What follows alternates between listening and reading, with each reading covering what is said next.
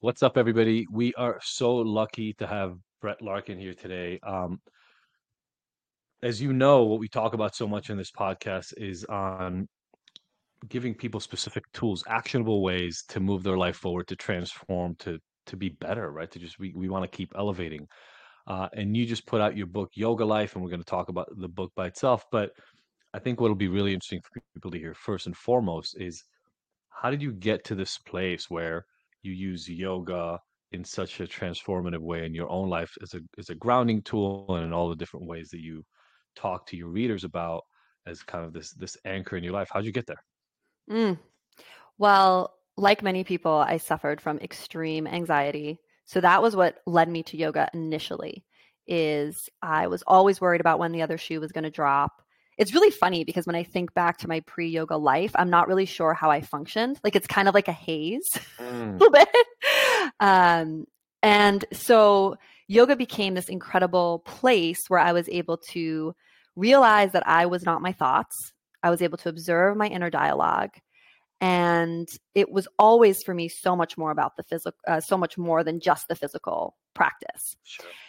The next evolution, however, though, so I did all the typical things that one does when they fall in love with yoga. I became a teacher. I did advanced trainings. I ended up starting a YouTube channel, which is now, has 500,000 subscribers. I put yoga trainings online. I did all these things. But where everything really shifted was I had this wild year in which I became a new mom. So I gave birth to my first son. My father died of cancer. He was living with me in my home. I was his sole care provider. Like my parents were divorced. He didn't have anyone else. It was like me and him walking through a death portal together. And my business, the online trainings really exploded that year as well. So I was in this 12-month period of scaling my business, giving birth to my son, becoming a mom for the first time, saying goodbye to my dad. It was humbling because what happened was that I didn't have time to practice the yoga that I had been doing up to that point. I no longer had time to go to group yoga classes. I no longer could even do a lot of the 20, 10-minute routines that I was telling people to do on my own social media channels. It was so humbling.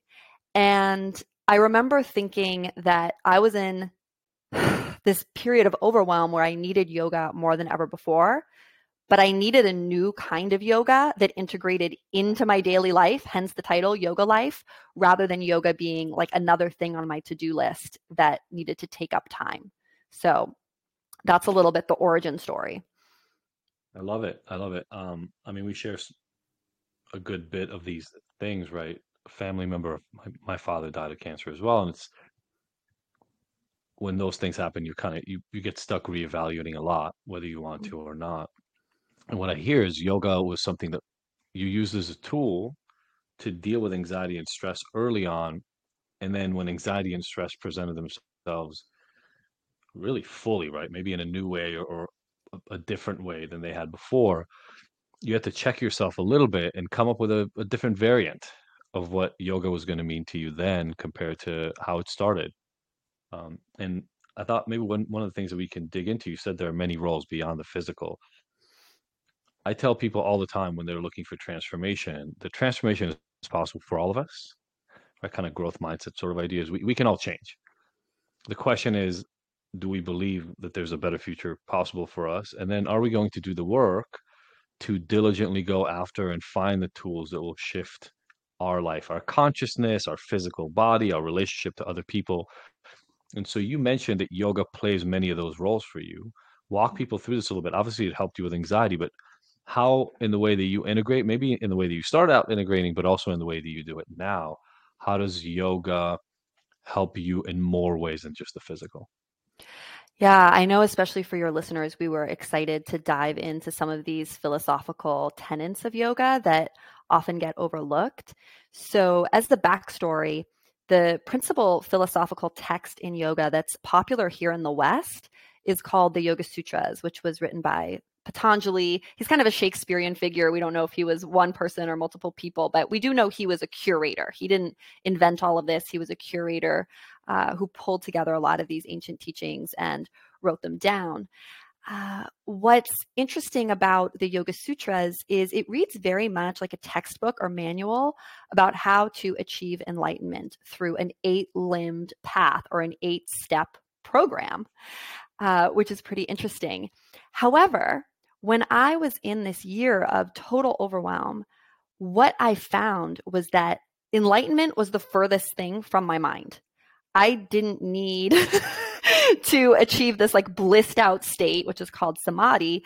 I needed a life raft. Like I needed to survive to bedtime amidst this like messy new reality of diapers and bedpans and arguing on the phone with the insurance company and all the things.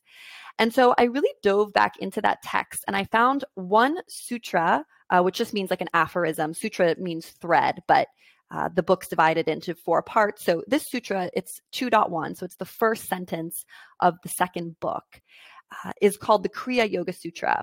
And this word Kriya is really interesting because Kriya means action. So while I found Patanjali's whole book was actually very much more targeted towards maybe someone who's meditating in a cave or, a young man back in ancient India who was like, the equivalent of a young priest, at the time, Right. that Patanjali actually slipped in this one sentence about yoga in action, as opposed to yoga for enlightenment or yoga as a recluse. And this sutra is really simple. It just says yoga in action is, and then there's 3 words. And those 3 words, which we can dive into one by one if you want, are svadhyaya, tapas, and ishvari pranidhana. Svadhyaya, the first one, scholars often translate to mean self-study.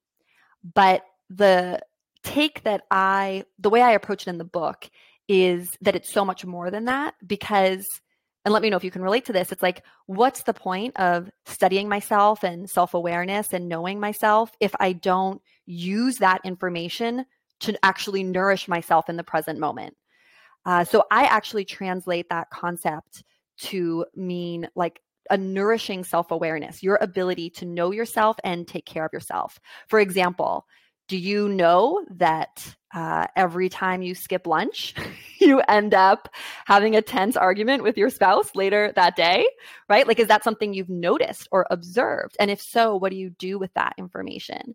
So svadhyaya is such a beautiful concept because it's asking us to introspect in a world where right now we're always, let's be honest, we're always externally focused. So let me pause because we can go through these one by one. But this is like the base skill for yoga in action because prana, which the yogis call energy, we can generate it, but that takes some time. And it is a bit of a finite resource in the sense that, when we wake up, we only have so much energy, even if we do a lot of circulation practices. So we need to use that energy wisely. And if we can't take care of ourselves, there's really no hope as showing up as who we want to be for our family, for our friends. And it may seem selfish, but it's like the whole put on your life jacket before anyone else's Yeah, analogy. I love it. Yeah, so you took kind of self-study to its conclusion of what you're going to do with it. And what I love is, Self-nourishment. Yeah.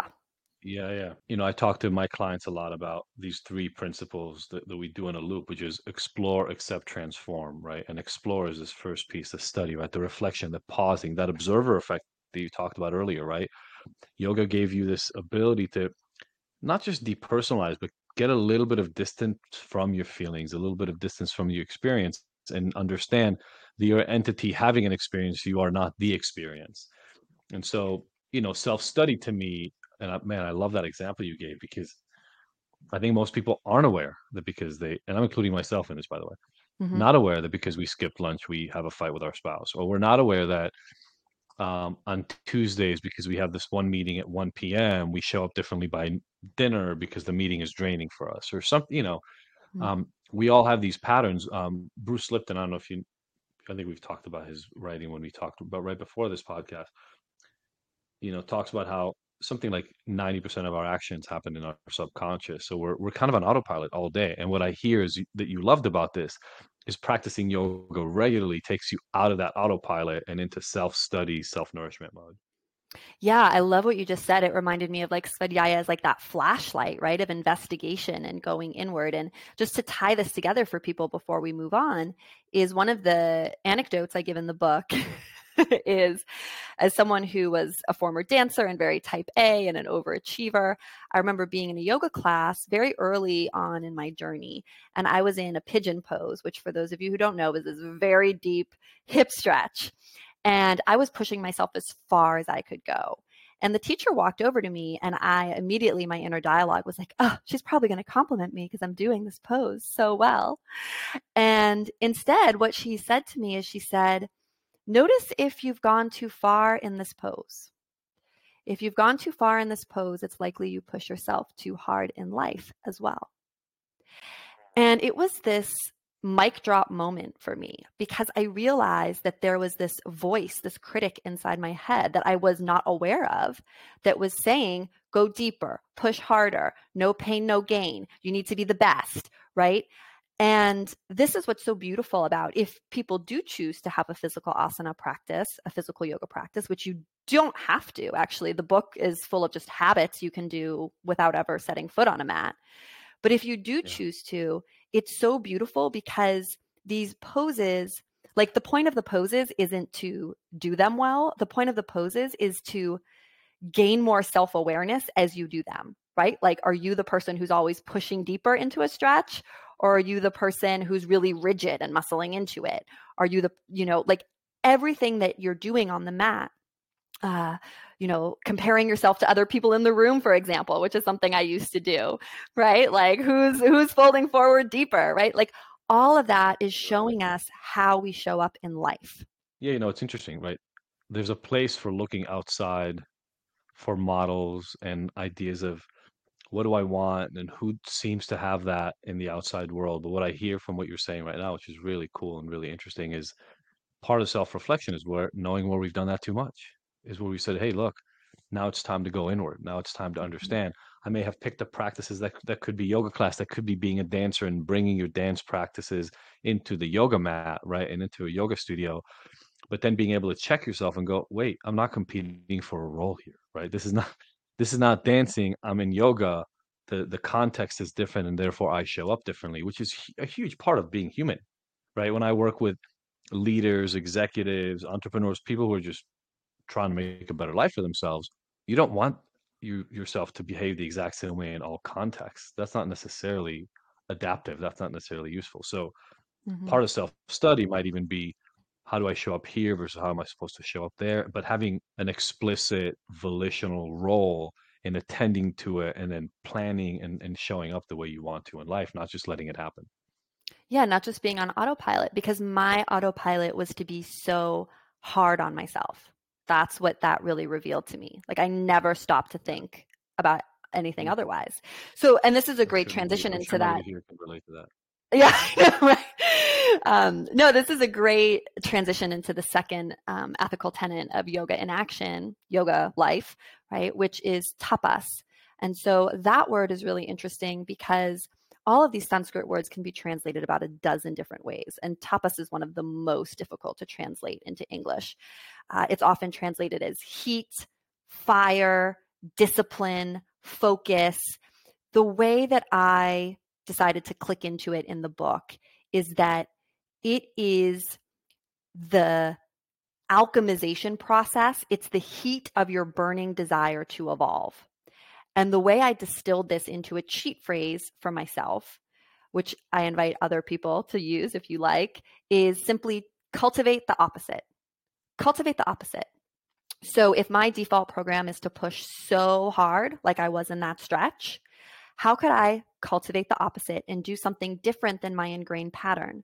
That might look like backing off, taking a deep breath, right? Coming out of the pose a little bit, even though that's humbling because now I'm not the, best, whatever that means, right? In the Mm. class. Tapas is always asking us to expand and do something different than our natural tendency. Another practical example I like to give here with tapas is for someone who maybe has a scarcity mindset, which I also used to have, and is very frugal with money. practicing tapas for you would be like leaving a huge tip at a restaurant, right? Like that's going to feel really uncomfortable because you're like, that's not what I normally do. What if I need that money later? It brings Mm. up all of this stuff. But Mm. if you can expand your comfort with discomfort, that's another great definition of tapas, expanding your comfort with discomfort. Like, but it's the actual heat of that process, that friction, right? Where you're doing something that, like starting a podcast when you're afraid to use your voice, or any of these things that make us grow. And this makes so much sense because if we want to change, we need to actually start doing things differently. And so I love this cheat phrase of cultivate the opposite. I use it all the time because it just constantly shows you like what your default program is. And then sometimes I ask it and I'm like, no, I still want to do the other thing. But at least it invites the opportunity You give to, yourself a chance. to give myself a chance. Exactly. I love it. So I literally have started doing that practice. I've been fighting, I'll say, against or I've been pushing on my abundance muscles for the last few years, really, really heavily, because I had a deep scarcity mindset. I just grew up around it, and it's just what felt natural. And I've literally started. It's funny that you use that example on Uber and Lyft apps. If I take an Uber now, I try to make it a point, unless the ride was actually bad, I try to make it a point to always leave a tip, which I never used to do. Mm-hmm. And the idea, what I hear from you, and I always tell people to get comfortable being uncomfortable, but you're using a very specific example of that, which is do the opposite. And what I like about that so much is it's easier for us sometimes because we know what we normally do, and it may be uncomfortable to do the opposite, but we know what that would be, right? So if you don't speak in public ever, and there's an opportunity to get in front of people and speak, you would know to yourself, well, I would never do this. That means I have to do it. Mm-hmm. An example, and here's the beautiful thing about when you cultivate the opposite, you don't know how things are going to go because you it's like the road that you haven't traveled, which is You're why not it's used to that. terrifying. But then it also often opens up new opportunities. So again, I love to teach with practical examples. So one of the ones I give in the book is I'm a workaholic.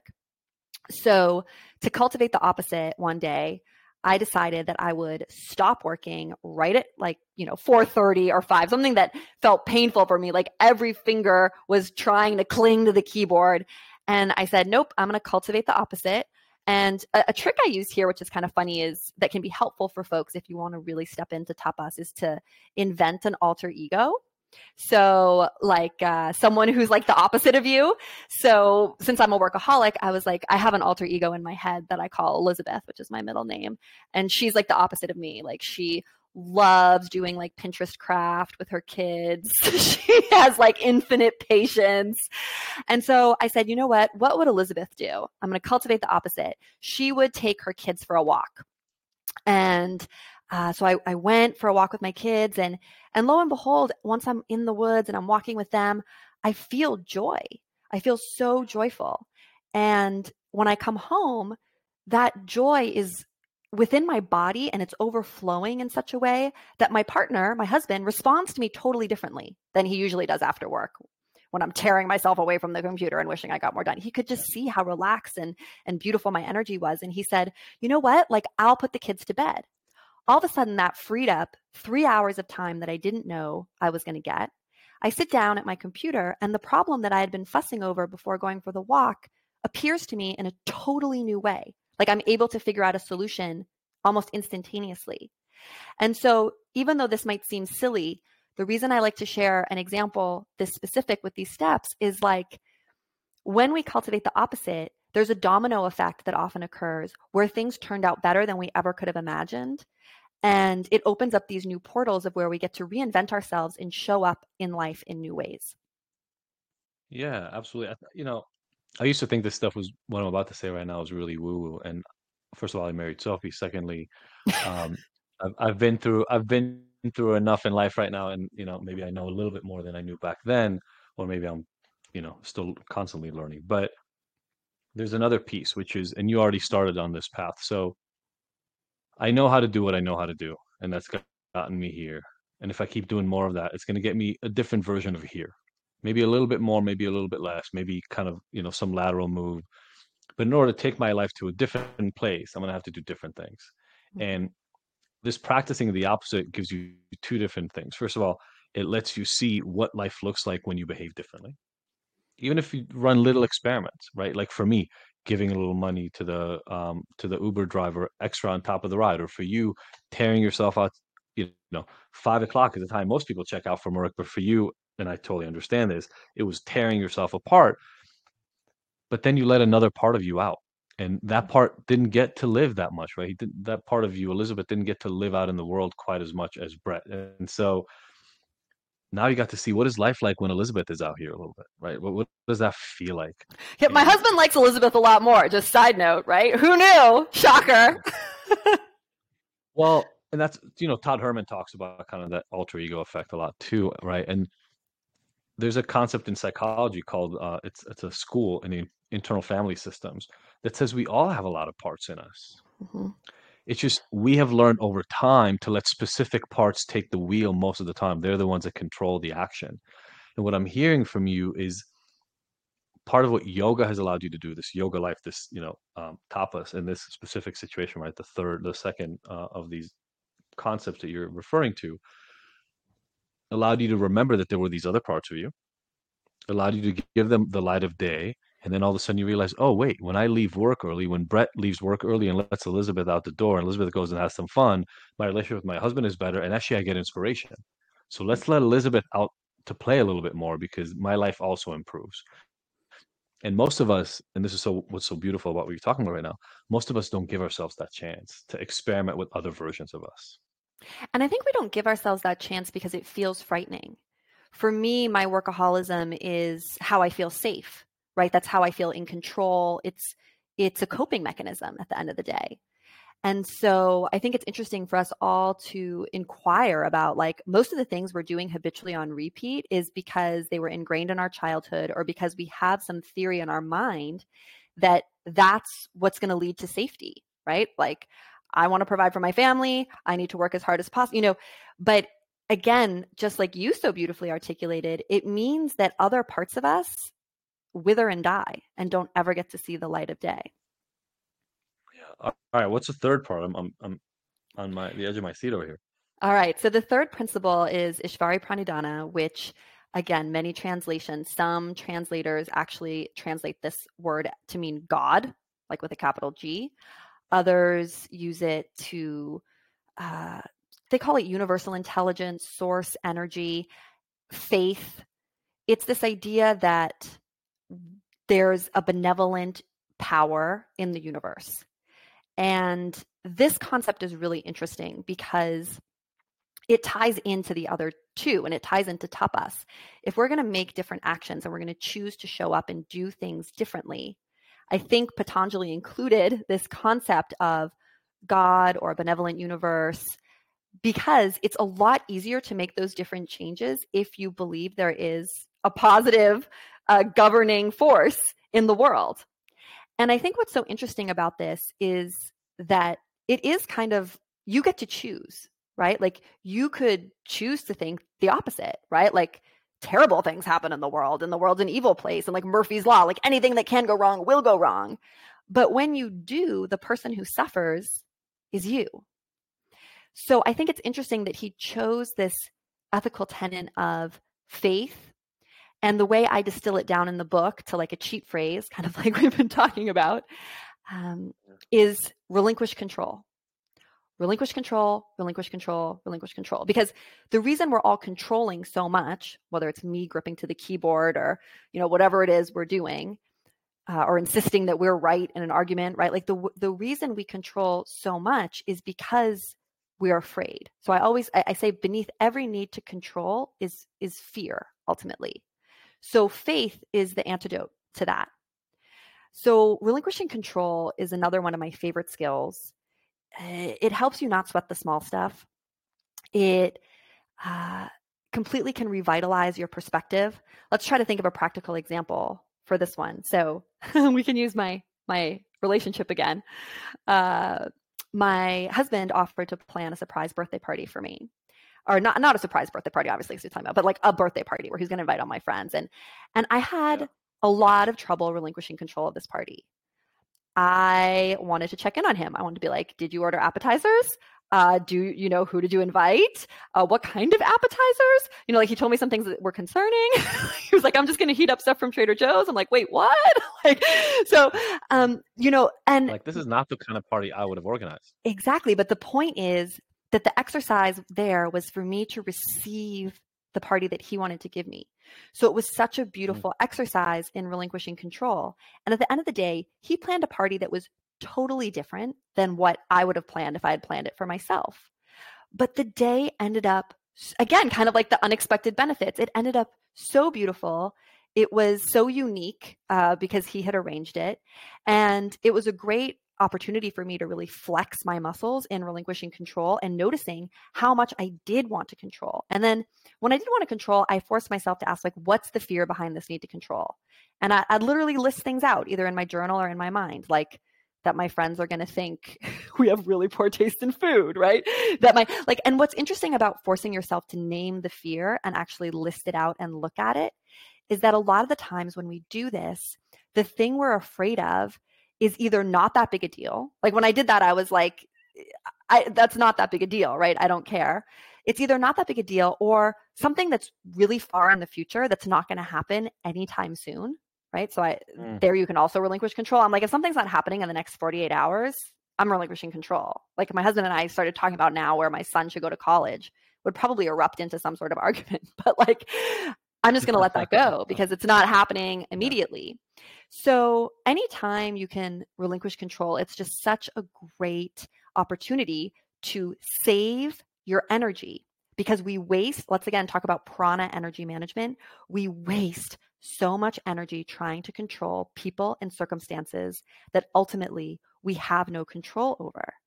And I think that the yogis were really experts in energy management. And so they said, we're only going to focus on the things we can control, which is our breathing, how we're moving our body, what we put on our body, what time we sleep and wake up. But like, let's be honest, beyond that, I list them in the book, like, there's really not that many things within our direct control. And that's Mhm. terrifying to accept, but it's why we need this concept of Ishvari Pranidhana, which has this dual meaning of also trusting in a benevolent universe. So when you start relinquishing control, like, because I didn't plan this birthday party myself and hound him about every detail, I had all this extra time to do yoga, to take a bath, to invest in things that feel nourishing to me. So it's also like a loop. Are you seeing how the more that you relinquish control, the more energy you free up for svadhyaya, the self-awareness that leads to self-care? Yeah, I love it. I mean, I wrote down a few different things that you were talking about, relinquishing control, and I wonder how you feel about this.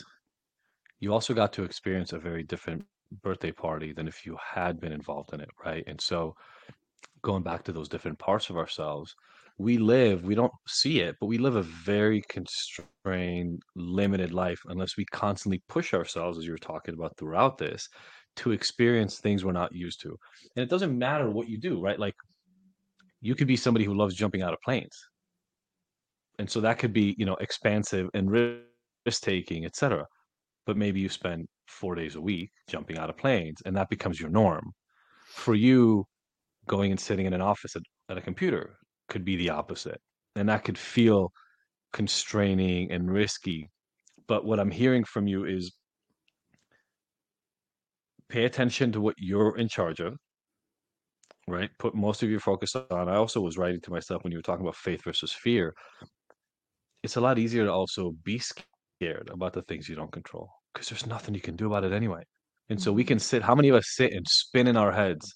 And I know people really successful and people who are really struggling who spend a lot of time in this place, and it's heavy to sit and worry about things that you can't change anyway, because you can keep spinning your wheels on those topics for days, weeks, and months and have absolutely no influence about on how they turn up.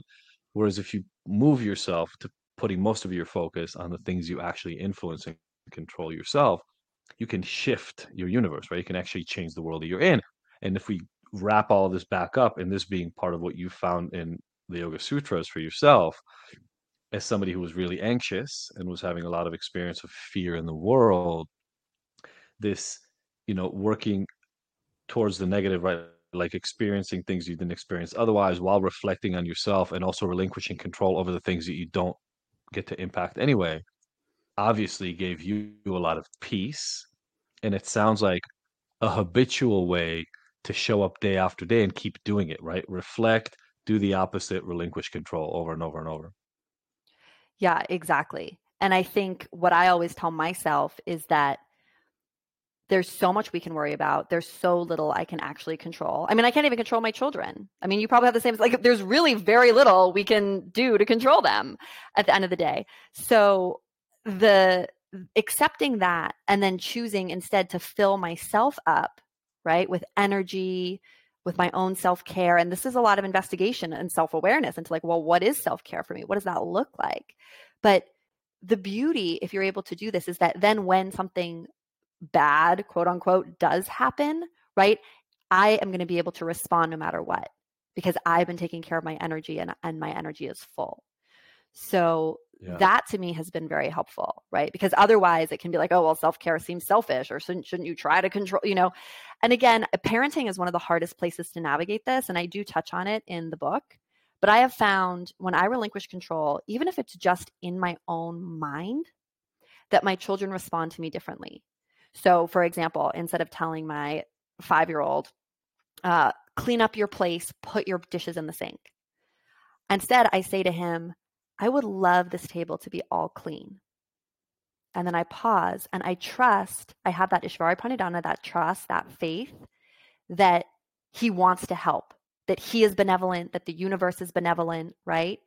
And there's something very subconscious that happens where when I approach it that way, it's like he rises and he's very excited to help. And can we sense how the energy of that is so different than the constriction of go clean up or you know, and sometimes I relinquish control of my own mind and he doesn't help. Right? He's Yeah. like runs and goes plays with the truck, but I don't make it mean anything, right? That's the thing. I don't make what he does or doesn't do, my ability to control him. I don't make that mean anything about whether he's a good kid or I'm a good mom or anything else about our relationship. So even just doing this in your own mind, relinquishing control, is so powerful. Oh yeah, the way we show up to the people around us completely changes the way they behave. And I was actually thinking to myself as you were giving that example, I may literally test that out with my kids here in the near future. I don't think we really want kids who do what they're told. We want kids who are helpful. We want kids who are good. Who are And what I love about what respectful. Yeah, yeah. we did is when you say, "Oh, I made dinner. I would really love for this table to be clear and put back." It also trains them to not training like a dog trains. It's kind of like they're listening for your needs, and if they care in that moment or in their place where they can help, then they go help your needs versus just following directions. And that's a very different level of a functioning human too, right? If we're not trying, I don't think as a whole, we don't want to become, and I don't think we're trying to create other robots who just get directions and go follow those directions. Even though that's most of what we do with our kids. Most of what we do with our kids is we tell them what to do and we hope that they follow the directions. Whereas what we really want them to do is have agency and be able to direct themselves. But it's a shortcut, right? Because Mm-hmm. we hope that if we tell them what to do, they get there. I really love that example a lot. Um, Book just came out, but you already mentioned this, and I want to make sure that I tie on it. This book is not just a summary, but a culmination of work you've been doing helping people bring these yogic principles into life in general. So talk a little bit about, other than the book, some of the other ways that you work with people, that you help them integrate, because this is a lot. And it may sound simple because it's three principles. We already talked about all the different ways in which those three principles come into life. How else can people get, you know, ways to understand how to incorporate this into their lives? Yeah, thank you for asking. Well, full disclosure, if anyone does get the book, we're going to go deeper than these three principles. And I am going to ask you to start developing a personalized yoga ritual that's totally modular. So we craft a 20-minute routine together in the book. There's quizzes that guide you towards your soulmate postures. That means the poses that are really appropriate for you and your energy. So it's very simple. And then I say at the end of the book, if you don't have 20 minutes, here's how you can do it in 5. Here's how you can do it in 10. Here's what I'd skip or leave out depending on what kind of day you have coming up. Again, all about energy management.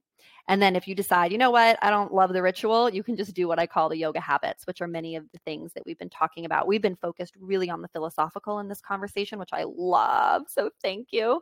But just know there's also many little physical things you can do to, stretch between, emails, and I have yoga in the car Yeah. and all sorts of like in between moments that help you where you can fit yoga in. But yeah, if people want to connect And by the way, further. just for the listeners right now, sorry, one of the things I just want to Mhm. say for the listeners right now, really quickly. One of the things I love about your work in general is making it simple, right? I think the main thing I hear when I talk to people about, let's say, meditation, but definitely yoga, is they say, "Oh, I don't have time to learn how to do that or do something new." And what I loved in our conversations and in your book is you make it simple, you make it short, you make it modular. Take what fits and bring it in. It's so much better to bring in the practices and the elements that really fit your life and work for you than to worry about starting a 5 hour a week yoga practice. Thank you for saying that. And yeah, there's a chapter called "Less is More." Literally, I'm very honest, and this yoga is my life. And there's days I don't make it to the mat, right? Like there's so many demands on our time. Life is happening. That's not something I'm ashamed of anymore. It's like the reframe I want to really help everyone make is that all these little practices add up. These little mindset shifts, these little ways to sneak movement into your day. And just like when you open a savings account and you put money in that bank, uh, the money accrues, it gets bigger. And for some reason, we think we need to go to a class or have this structured thing. And of course, I'm not saying don't do that. That's phenomenal. But we need more approaches. We need more ways. And so Yes. even one moment of breath work amidst the chaos or amidst the arguments is worthwhile. Even just a couple moments between emails is worthwhile. It's all money in your nervous system bank. And Absolutely. yeah, so Love and that. Love that. So tell us about the online piece of what you do. yeah, so if anyone wants to become a yoga teacher or just deepen their own yogic knowledge, I do offer yoga teacher training online. I was one of the first people to put yoga teacher training online way back in 2015. So that is another way that beyond the book, if anyone wants to work with me or just loves yoga but wants a really holistic approach that's also taking into account the philosophy and the history and really approaching the practice as like the pose is not the goal, the awareness in the pose is the goal. I have a couple different trainings and different styles, and it's a really beautiful experience because we're interactive. There's an app, there's a manual, but we're also live on Zoom and really connecting with each other. So it's a really rewarding program. One of the things, having known so many people who've done yoga teacher training that I love about yoga teacher training compared to almost any other physical training is because of the philosophical component of so many of the pieces. It's like this, it's a way to practice around exercise and movement, of course, but it's also this way to bring in a life perception, a shift in perspective into your life, right? Because yoga, as you just mentioned so beautifully for us, is so much about paying attention. And I think one of the biggest resources anybody listening to this right now can have in their life is to get what you said right at the beginning, and that is to get an opportunity to just get a tiny bit of distance from your experience and be able to observe it.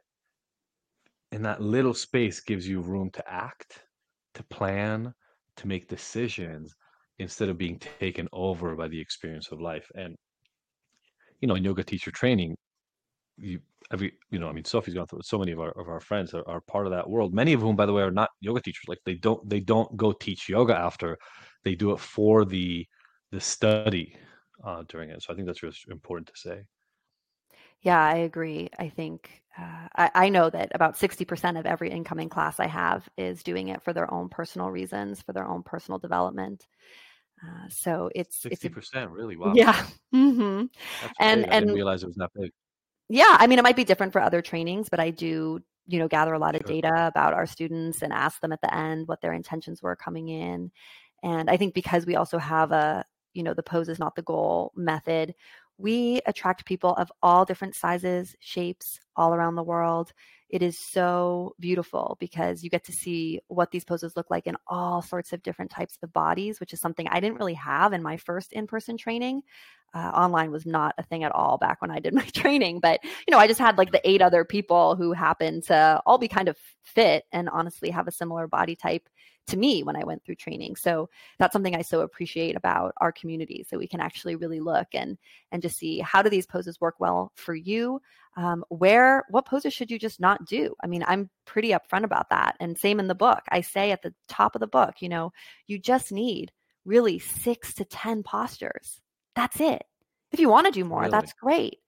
But that plus breathing is enough. So that's really where the less is more. And I hope listeners don't be intimidated, because starting a personalized yoga ritual can be so easeful, so easy when you find those poses that really match your mind body type and serve to balance you. You don't need the whole alphabet of asana. You just need the few that work for Mm. you. Do you find that I feel like that's a pretty different perspective than many yoga teachers have? Because I feel like many yoga teachers, and I'll speak to the teachers I know and the teachers I've visited, they have sort of the flows that they've learned, the post sequences that they've learned, and they're pretty dogmatic about those, I'll call them standard or Mhm. standby flows and sequences. And what I'm hearing from you, which I lean on so much in my coaching work with people, right? I may have 100 toolkits and 500 worksheets, but one of my clients may only use seven of those. And those seven might be the ones that they need, whereas three of the seven don't work at all for another client. And it's my job as a practitioner to get wise with the tools, not try to hammer a specific approach on someone. Yoga has a lot of rules. And I think the gift of that year that I talked about at the beginning, where I became a new mom, lost my father, but scaled my business all in a 12-month period, was that out of necessity, I started breaking rules. I started saying, Yep. we don't have time for 6 sun salutes before the next thing, right? I'm going to mix, I'm so tired and depleted right now, but I really want to do my Kundalini practice, but I'm so tired. I'm just going to do that. And then yin, I'm actually going to alter some things to make it work for me. And I was forced to sort of be a mad scientist. And in that process, I discovered the framework that I present in the book. And the message I want to share with people is not that group classes are bad or that you shouldn't go do. I mean, these are beautiful experiences, but there's 1,000 books about that already, with like outlining a particular style. Uh, what I think is powerful is, again, to give a concrete example, when I was in that horrific year, which was also beautiful in many ways, but I would often set a timer to practice and sometimes that timer would be like 10 minutes, 7 minutes, 20 minutes. It was never that long. But I remember I was really able to deeply tune inward one day, Svadhyaya, and kind of figured out what poses I needed, what would shift my energy, and did something that was kind of funky. Like, honestly, another yoga teacher would be like, this is maybe not the traditional sequence with the warm up, peak pose, cool down, or, you know, and I remember doing this and it being so nourishing, like a tonic that was just designed for me, and feeling so calm and blissed out, and honestly as good as I feel after a 90-minute group class. And I looked at my timer. I think I had set my timer for 20 minutes that day, and it hadn't even gone off yet. I was at minute 16. And because I so prioritized what worked for my mind body type, how I wanted to shift my energy, really listen to myself, I was able to kind of enter that deep flow state so much faster. So I would love to help more people kind of get a bigger bang for their yoga buck. Again, Mm. at the end of the book, I also say, like, if you want to make your personalized 20-minute ritual 90 minutes, here's how to do that too. But most of us need something that's adaptable, and less can be more if you just learn a tiny bit about how these poses and breathing techniques affect your energy. Love it. Yeah, and look, there's a reality, right? We're moving into a world where people do want pieces that fit into their everyday life. There is so much coming at us every single day. I remember the days where, you'd wake up in the morning and you'd have to wait 30 minutes to an hour before you would figure out what was waiting for you. That could be voicemails, It could have been email messages, but you needed to log on to stuff, right? I mean, there was a time. What about you got on a plane and you would get off and there'd be nothing waiting for you because no information had come in during that time frame. We are in such a faster world, and I think your book is one of the first ones I've ever seen that allows people to catch up to ancient principles, but how they get applied in the modern age. And I'll just say this, some of my most high achieving clients, getting them to get into breath work and yoga can become that pause that they need to be able to reflect. It's like Mhm. anywhere else, they're constantly looking at targets and hunting for the next thing that has to be done. And it's only through these practices and the idea of being able to do it for them for 20 minutes instead of having them commit to 60 minutes, which is a really tough commitment for some people, is really beautiful. And I'm sure you found that in your work. Mm. Yes, thank you. Let me have a question. You like stories and you like concrete examples. So I know as teachers, we always have, there's some of these, as soon as I ask it, that you'll know. Walk me through an experience you've had with somebody where you coached them or you worked with them directly, and they were really, really struggling before, whether they had tried yoga or not, whether whatever. I mean, I don't really care about the specific circumstance. I want to leave that open for you. But through the application of these principles, they were able to integrate whatever whatever combination of techniques that then shifted their life, shifted their experience. I'd love to walk through an experience like that with you. Mm. So many women in my community, uh, and people everywhere, but I say women specifically because I work with a lot of women. Sure. They spend a lot of time, and I spend a lot of time coaching them on what Svadhyaya self-care looks like for them. And I think this is across the board. We're so disconnected that we don't even know what nourishes us. So I actually do a lot of coaching and training. I divide self-care into different levels because I think sometimes we're like, oh, well, my workout or, calling my mom, like these things kind of pretend like they're self-care, right? Because it's like, oh, doing my Mm, workout's good for me. I should call and check on my mom each day. But those actually aren't deeply nourishing. So a lot of what I do is help them come up with what I call level 2 self-care. And level 2 self-care is frivolous, it's indulgent. It's almost like the more wacky, the better. And mm, these are things that don't have to be expensive. Like for me, a level 2 self care is like eating really weird food combinations after my kids are asleep and watching some, indulgent show that I like. Or another level 2 self care is I used to like to dance, still do like little dance routines in the morning to get my body moving. I was like, what would make this more frivolous and fun and feel even more nourishing? And I was like, if I had a disco ball. So I actually got a disco ball. So it's just sometimes we're so serious and we have no idea what actually lights us up. I've had clients start ice skating or figure skating again, and they haven't done that since they were a child. For one of my students, just she said, having bone broth in her fridge at all times so she can nourish herself and nourish her family anytime someone's hangry is like a huge level 2 self-care. Like the act of making it and knowing it's there, like she just finds that whole process so nourishing. But the thing is, it takes a lot of work with people to help figure out what these things are, because we're so heads down and busy. Like you said, I mean, all these devices are sucking our energy from us all the time. And we forget yeah. to even eat meals, let alone like, wow, what lights us up? I always invite people to also really think about their childhood too. What did they love doing as a child?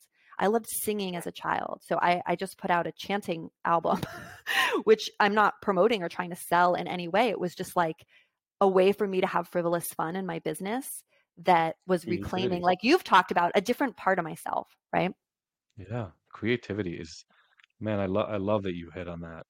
Literally just said it in a workshop yesterday to hundreds of people, and I asked, how many of you have something creative you do that just brings you joy? And out of 200 people in the room, I think eight raised Mm-hmm. their hand. And I checked again. I said, okay, I'm going to give you a pause. I want to just make sure it's not just not raising your hand. And some people were shaking their head. They go, I haven't done anything just fun and creative in years, if not a couple of decades. And that is incredibly nourishing, right?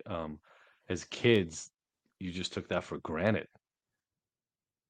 Yeah, we've been Yeah, but indoctrinated that productivity is the highest good and all the fun has been squeezed out.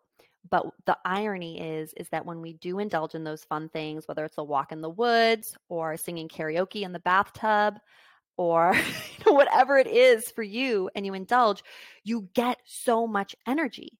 The self-care becomes an energy generating activity 100%. that gives you this surplus of prana where then you're just able to focus on the people you love, actually get more done. So that's a huge reframe that I coach and work with a lot of people in the Yoga for Self Mastery program on, is just this reframe of putting pleasure and fun first, because the huge creative surge, the energy surge that you get from that will then power you through all your admin tasks or whatever you have to do that you're not looking forward to, Yeah, which is literally the opposite of how I used to live my life.